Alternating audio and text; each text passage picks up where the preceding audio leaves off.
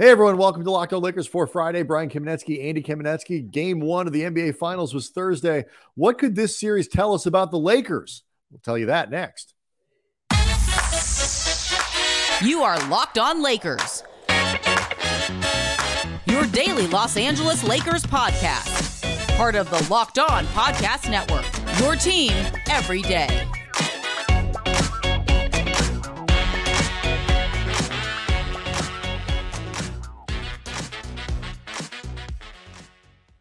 Thanks to everybody for making Locked On Lakers first listen of every day, Monday through Friday, no matter how or where you get your podcasts. It's always going to be free. It's never going to be behind a paywall. Locked On Lakers on YouTube is where you can go to see the show, watch the show, and most importantly, participate in a gigantic Lakers conversation that is hopping every single day with over 17,000 subscribers to that channel. Lots of people talking to us, talking to each other, leaving comments and questions. Please do leave lots of comments, lots of questions. We will be using them throughout the summertime. Andy and I look every day to find comments or questions that we might be able to use on the show. So please, particularly for the everydayers, it's something that you guys can do to make sure you're part of the show. We really will pull these questions and use them.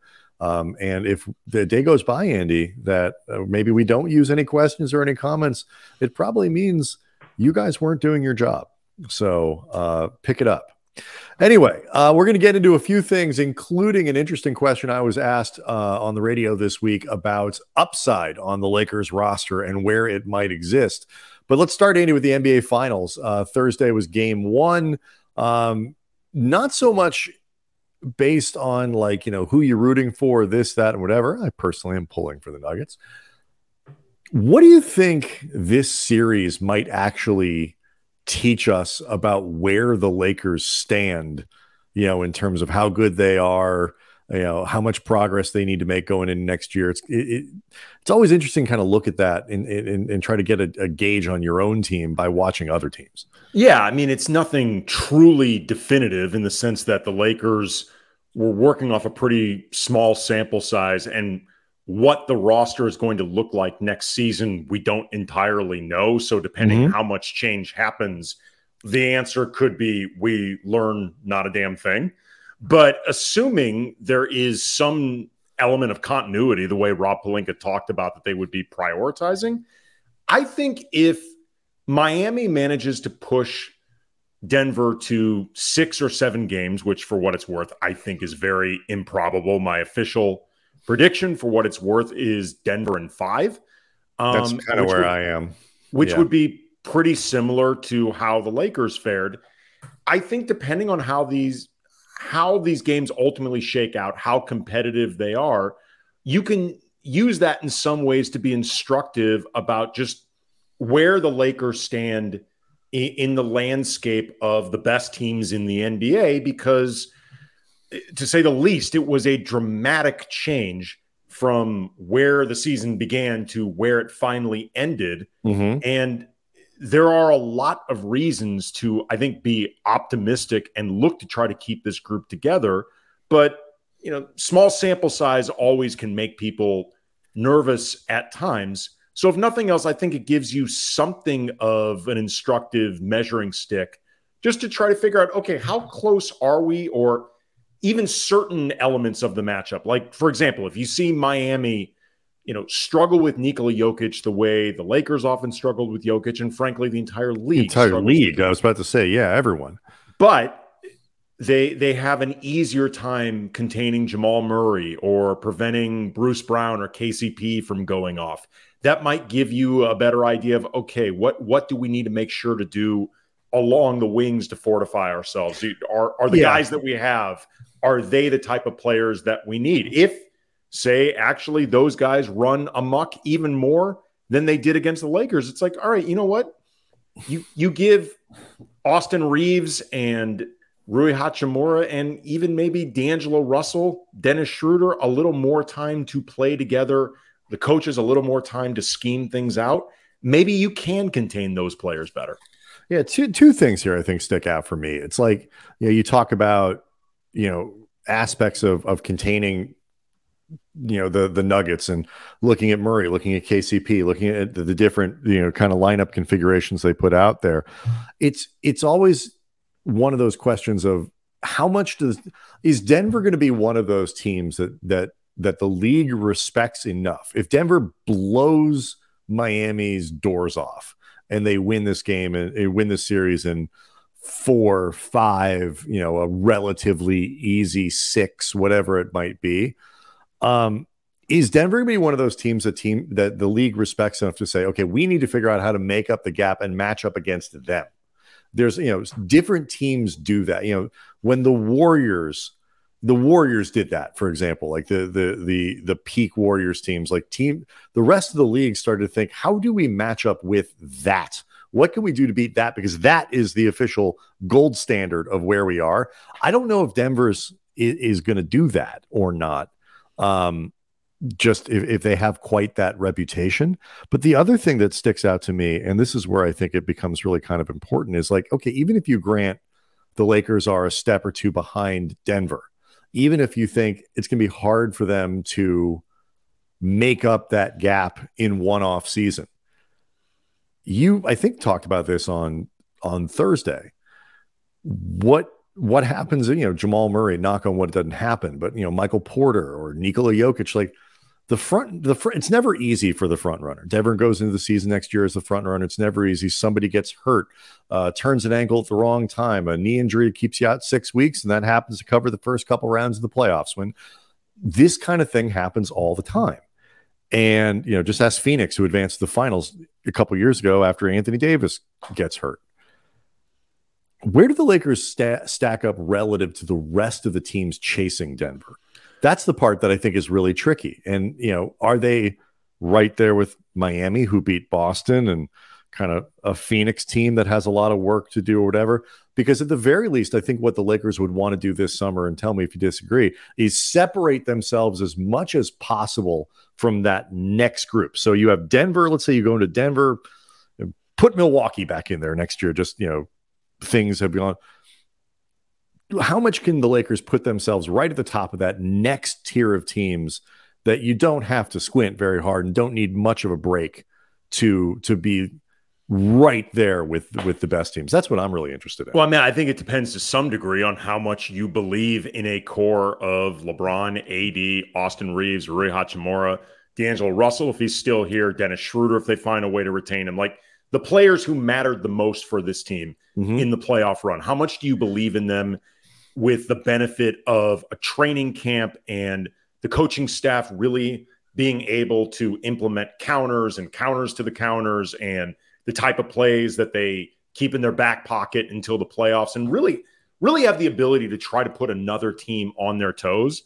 But it also, I think, to some degree matters what you really think about these other teams in the West, what they're able to do. Like Memphis, for example, they went through a lot of turmoil over the last few months of the regular season between everything going on with John Morant, the injuries to Steven Adams and Brandon Clark, who the latter could be missing some time next season. It took a team that looked like a good bet for the conference finals and had them out in the first round. Right. And all the stuff going on with Dillon Brooks, who in all likelihood is not going to be on the Grizzlies next year, was them getting upset in the first round more indicative of them having already peaked, or them being brought down by turmoil that won't resurface next season? Golden State, it's been well documented by now that the punch heard around the world with Draymond Green and Jordan Poole, that had a ripple effect for the season. It's not the only thing, because you can see the effects of aging on Klay Thompson, Draymond Green, the younger players that they were hoping they could help them win now, win later. Clearly, that plan really has not played out. So how much of what we saw last year was a lot of outside issues with Golden State versus just this group has gone as far as it possibly can? I mean, the 2022 title for Golden State took a lot of people by surprise. Certainly took me by surprise. I will say right now, if Phoenix does not put a better support system around Kevin Durant and Devin Booker, they're not going to be very No, good. and I think they'll be able to build some of that out, but it's going to be harder. I think the expectation is they'll just be able to do it, except they don't have a lot of tools. Right. And a guy like Torrey Craig is going to be hard to hold on to, like valuable players like that. That's my point, because you'll recall my immediate reaction when they made the deal for Kevin Durant was, I don't think they're very good. I think they have two really good players. Can even a team like the Pelicans, can they actually stay healthy? Because when they've been healthy, they're really, really good. Can Sacramento take another step forward? But the point being, though, none of these teams that we saw, at least over the last couple months of the regular season with the Western Conference, none of them really struck me as better than the Lakers. Yeah. Like, not significantly better. No. One of the things that kind of gets to that is this, you talk about how much confidence do you have in the core. I was asked an interesting question this week doing radio in LA about upside on the roster and where it exists, particularly, obviously with talking about the younger players on the roster. And I answer the question in the way that I think most people would, but the answer to the question gets to a lot of the issues that the Lakers have, I think, around how to build a roster and the kinds of supporting players that they currently have. So we'll do that next. Locked On Lakers is brought to you by FanDuel, and you need to make a fast break to FanDuel during the NBA playoffs. Right now, new customers get a no-sweat first bet up to $2,500. That is $2,500 back in bonus bets if your first bet doesn't win. And just download the FanDuel Sportsbook app. It is safe, it's secure, it's really easy to use, and you can bet on everything from the money line to the top point scorers, or get a little saucy with an exclusive bet like the 2x3, 2 3-pointers scored in the first 3 minutes. And FanDuel even lets you combine your bets for a chance at a bigger payout with the same game parlay. Again, this is a safe, secure app. You get paid instantly. There is no better place to bet all the playoff action than America's #1 sportsbook. So make every moment more with FanDuel, an official sports betting partner of the NBA. Okay, so I mentioned the question of upside. We'll get to that in a second. I do want to take this opportunity, Andy. Thursday night, I believe, was the kickoff of the Scripps Howard Spelling Bee Finals. A lot of people talking about spelling has taken the country by storm. This thing has become a really huge deal. I know, Andy, you love spelling. It does not give you anxiety in the slightest. So I thought we could have a little bit of fun with a Lakers spelling bee. These are all players that we have covered. I'm going to give you the name, and I want you to spell the player that I mentioned. First, we'll go with here, Andrew Goudlock, or as our friend Mike Brown used to call him, Goodlock. He did. He always called him Goodlock. Andrew.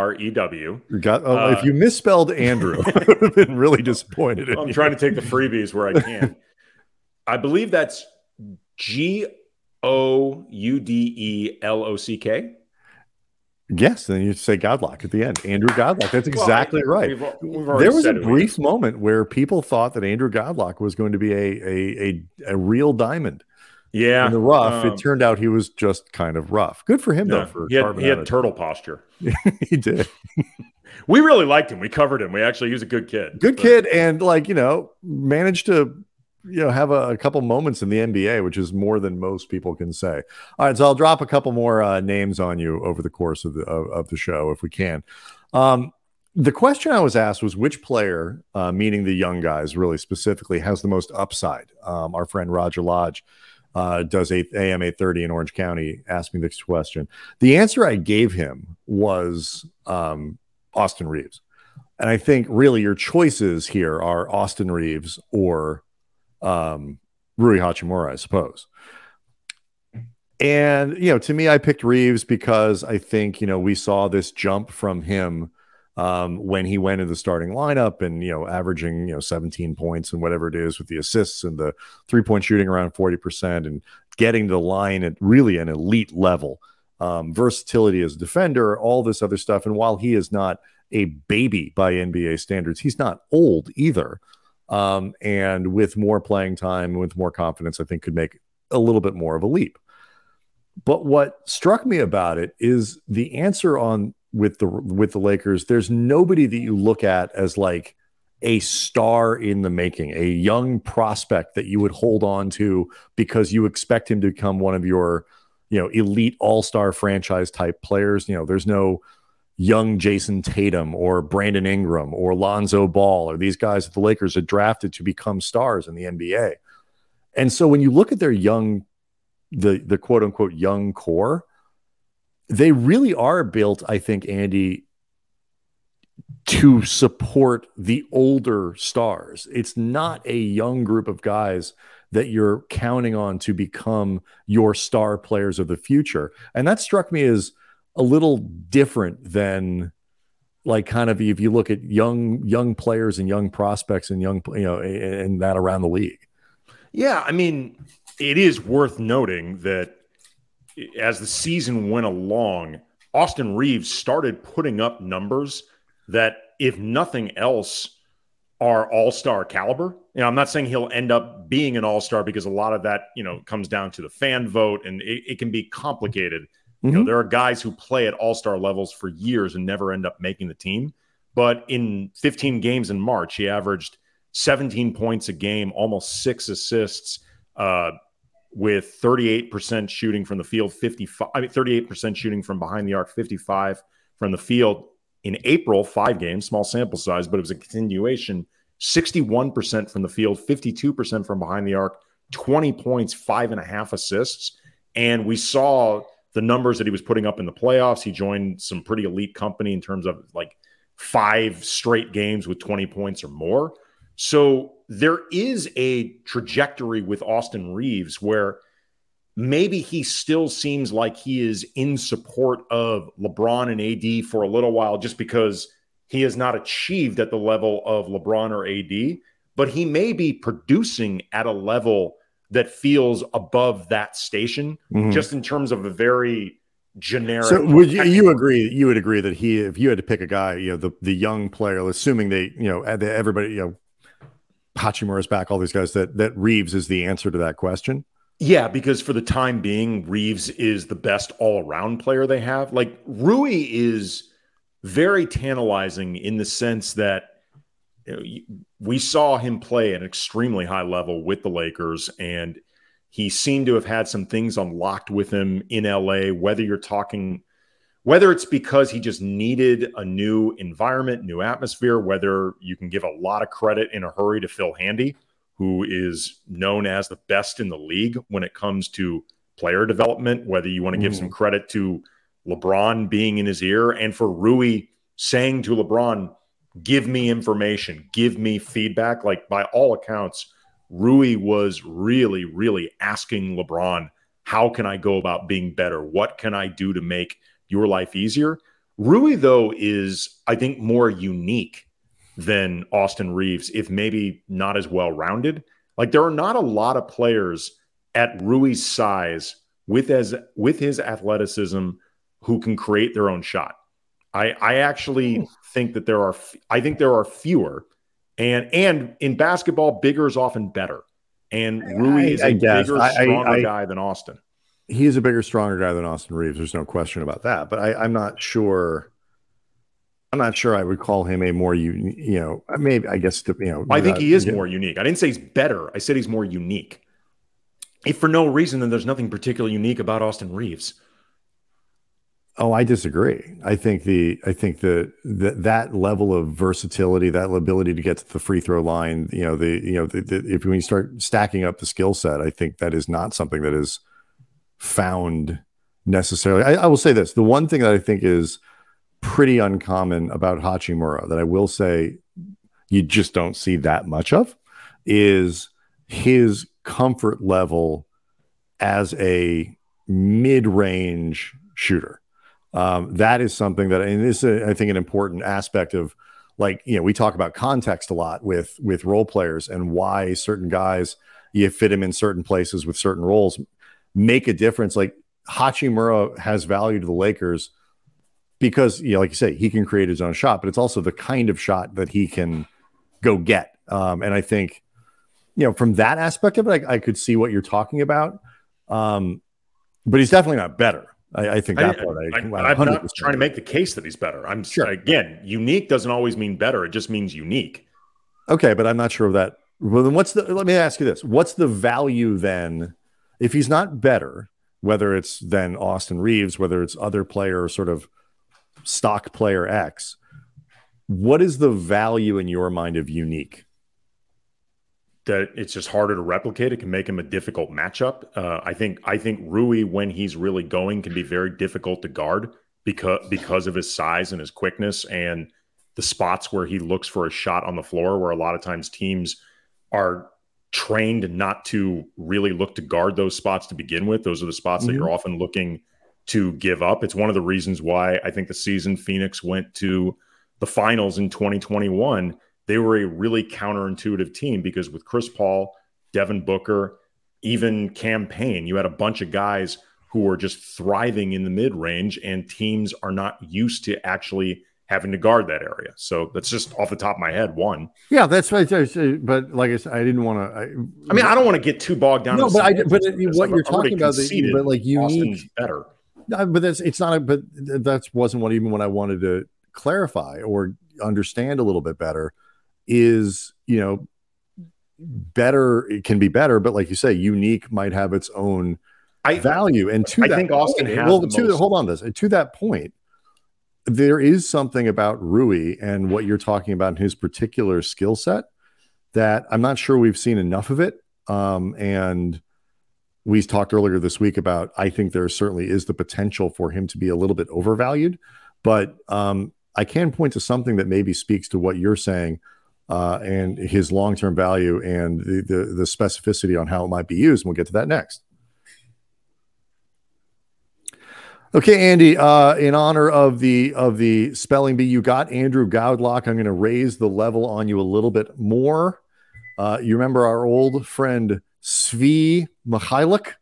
Oh, Jesus. Can you spell? You didn't even say Mikhailuk. I don't even think it's Mikhailuk. Isn't it Mikhailuk? Either one. Well, spell either name. I know, either guy. SVI. Yes. MYKILUYCK. Now you were off to a strong start. It's Svi. You got the SVI.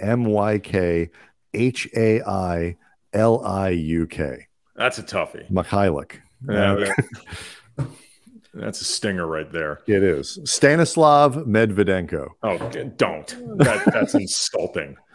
People oftentimes put A's in the Medvedenko part. It's all E's, people. That's it was actually, and he is the goat of all goats, but Chick Hearn could not say Medvedenko to save his life. He would always call him Medvedenko, I think. Medvedenko, yes. It was Medvedenko. It's an easy mistake to make. It is. So people have been, like I said, we talked about it. We will continue to talk about it. The relative sort of perception of D'Angelo Russell going into a contract and Rui Hachimura going into a contract. And I've seen a lot of people say that, Rui is worth, 18 million, 20 million, but it would be insane to pay D'Lo that amount of money. I disagree. I think D'Lo is a better player, but either way, one of the things, if you're looking for that kind of uniqueness or ways in which a certain player has a value in a certain context, the playoffs obviously matters. It's one of the reasons people are so down on Russell. And if you want to look at Hachimura as a guy who maybe has different value in the regular season or something, but for whatever reason, his skill set becomes very useful in the postseason. This postseason was obviously a good one for him. Shot almost 56%, including nearly 50% from three-point range. But his 5 games in Washington, which were not consequential in any other way other than, I guess, conversations like this, he was great in the one series he played with the Wizards. So there is at least the possibility that what Rui does works really well in the postseason and can be leveraged better in the postseason, whereas a guy like D'Angelo Russell becomes more vulnerable based on his skill set, even if Russell might actually be a more valuable regular season player if you want to make that argument. I mean, look, D'Angelo Russell alluded to this, or frankly, was pretty open about the idea that there are certain things as a player he's never going to do. He's never going to be able to become quick enough to break anybody he wants off the dribble, on an island. That's not how he plays. He's never going to be super athletic. He's never going to be super fast. He even said, he doesn't expect to become equally adept going right as he is going left. And as much as I can tell you from seeing feedback on the Locked On Lakers YouTube channel comment section, it's not the greatest thing to say after a series where, frankly, you crap the bed. I'm not going to get any better. Not much for me to work on. I don't think it's. I don't think that's necessarily what he meant, but that's what it sounds like. It is what it sounded like. He probably should have focus grouped the things that he planned to say before actually putting them in front of an audience. It's not the time to present yourself as, both sewed up as a player and, in his words, nice.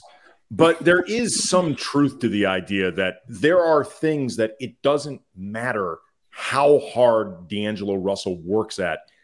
There are physical limitations that will get in the way. Yes. And the reason I bring this up is because whatever limitations you have as a player can become more exposed over the course of a series, where the best coaches in the league have the ability to just game plan, scout, and pick apart your weaknesses and look to really pinpoint and focus on those weaknesses. So in the case of Rui, it might be that his skill set becomes either more difficult to take away or more difficult to match up against. So it allows him to thrive, like, even as you said, playing with the Wizards, where frankly nobody ever thrives. Right. Look, I mean, like, is he going to shoot 50% for his career from 3-point range? Probably not. Certain things, but at the very, what it certainly means is he's a person who is very confident playing in the playoffs. I mean, we've covered a lot of different sports and a lot of different athletes, and to some degree, the ability to be clutch, the ability to be a playoff performer, a fourth quarter guy, whatever it is, it's not so much that like guys get better. I mean, some guys, the moment really locks them in. Jamal Murray, Jimmy Butler, those are great playoff guys. Something about the moment, like they become Fisher, Robert Ory, more precise. Their attention to detail goes up. But for a lot of people, it's not getting worse. It's not allowing the gravity of the moment to change how you play, how it impact you in a negative way, to get you a little bit hesitant, to make you tighter, to make it, because, if you can stay the same in game 7 as you are in every other game, that puts you ahead of a lot of dudes.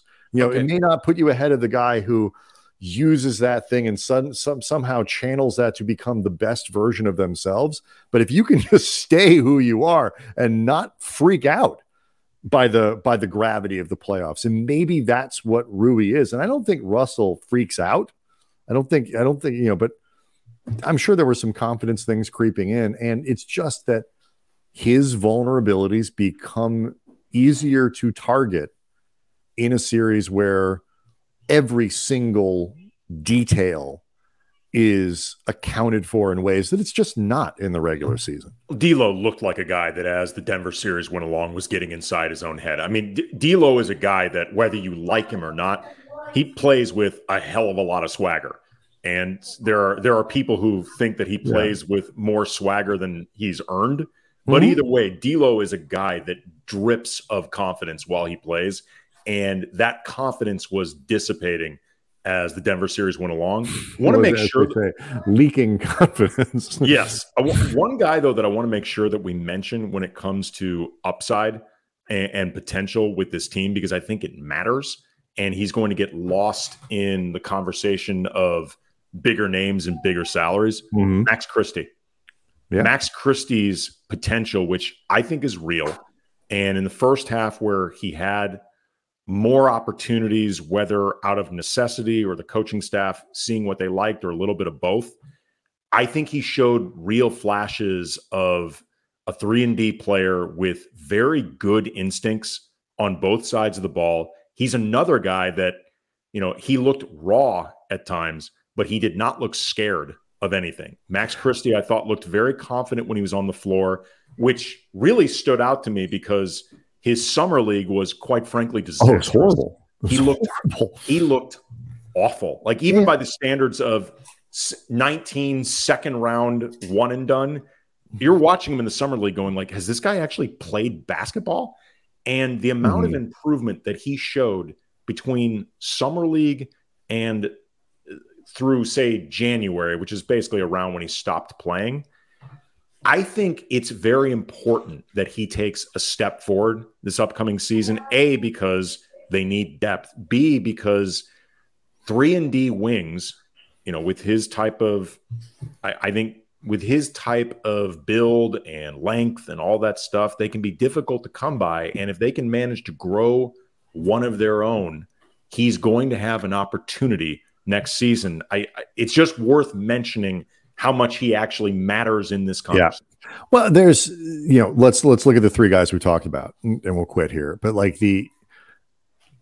Reeves has a chance to, I think, sort of ascend in the sense too that he continue to do what he did as a starter, and then going into the playoffs on a day in, day out basis and whatever. And like that turns him into an extremely valuable player. That sort of all-star adjacent level, really, really high end, non-all-star in ways that can really elevate a team. Hachimura, for example, averaged 13 points, 6 rebounds, in April, shot 54%. Can he do that? He's had months like that throughout his career. In March he averaged 8 points and 3.5 rebounds and shot 47% or 48%, I should say. Can Hachimura be April Hachimura or playoffs Hachimura for 6 out of every 10 games, 8 out of every 10 games over a course of an entire season on a good team that's depending on him? I think that is a level of ascension that will, that people will look at as more significant. But like you say, and we'll quit here, if Christie can go from a guy who you play in an emergency to a guy who is a core member of, ninth guy in your rotation, that's incredibly valuable. Because they may not have access to a lot of guys who can be the 8th, 9th, 10th guys. That's like a trade. That's like honestly making a trade. I think really I'd be looking more 9th, 8th as opposed to 9th, 10th. I just think it's really important. Sure, but I'm saying if he can reach that point where every game you play in the regular season, you go 9 or 10 deep most nights. If every game that they play next year, Max Christie is a dependable member of that rotation, it's like they've acquired a player in a trade without having to give anyone up. Yep. And so it's a good point that you're making. Locked On Lakers on YouTube is where you can go to see the show, hang out with a bunch of Lakers fans and enthusiasts. Again, please leave us questions. Please leave us comments. We will be using them throughout the offseason. Everybody have a great weekend. We'll see you Monday.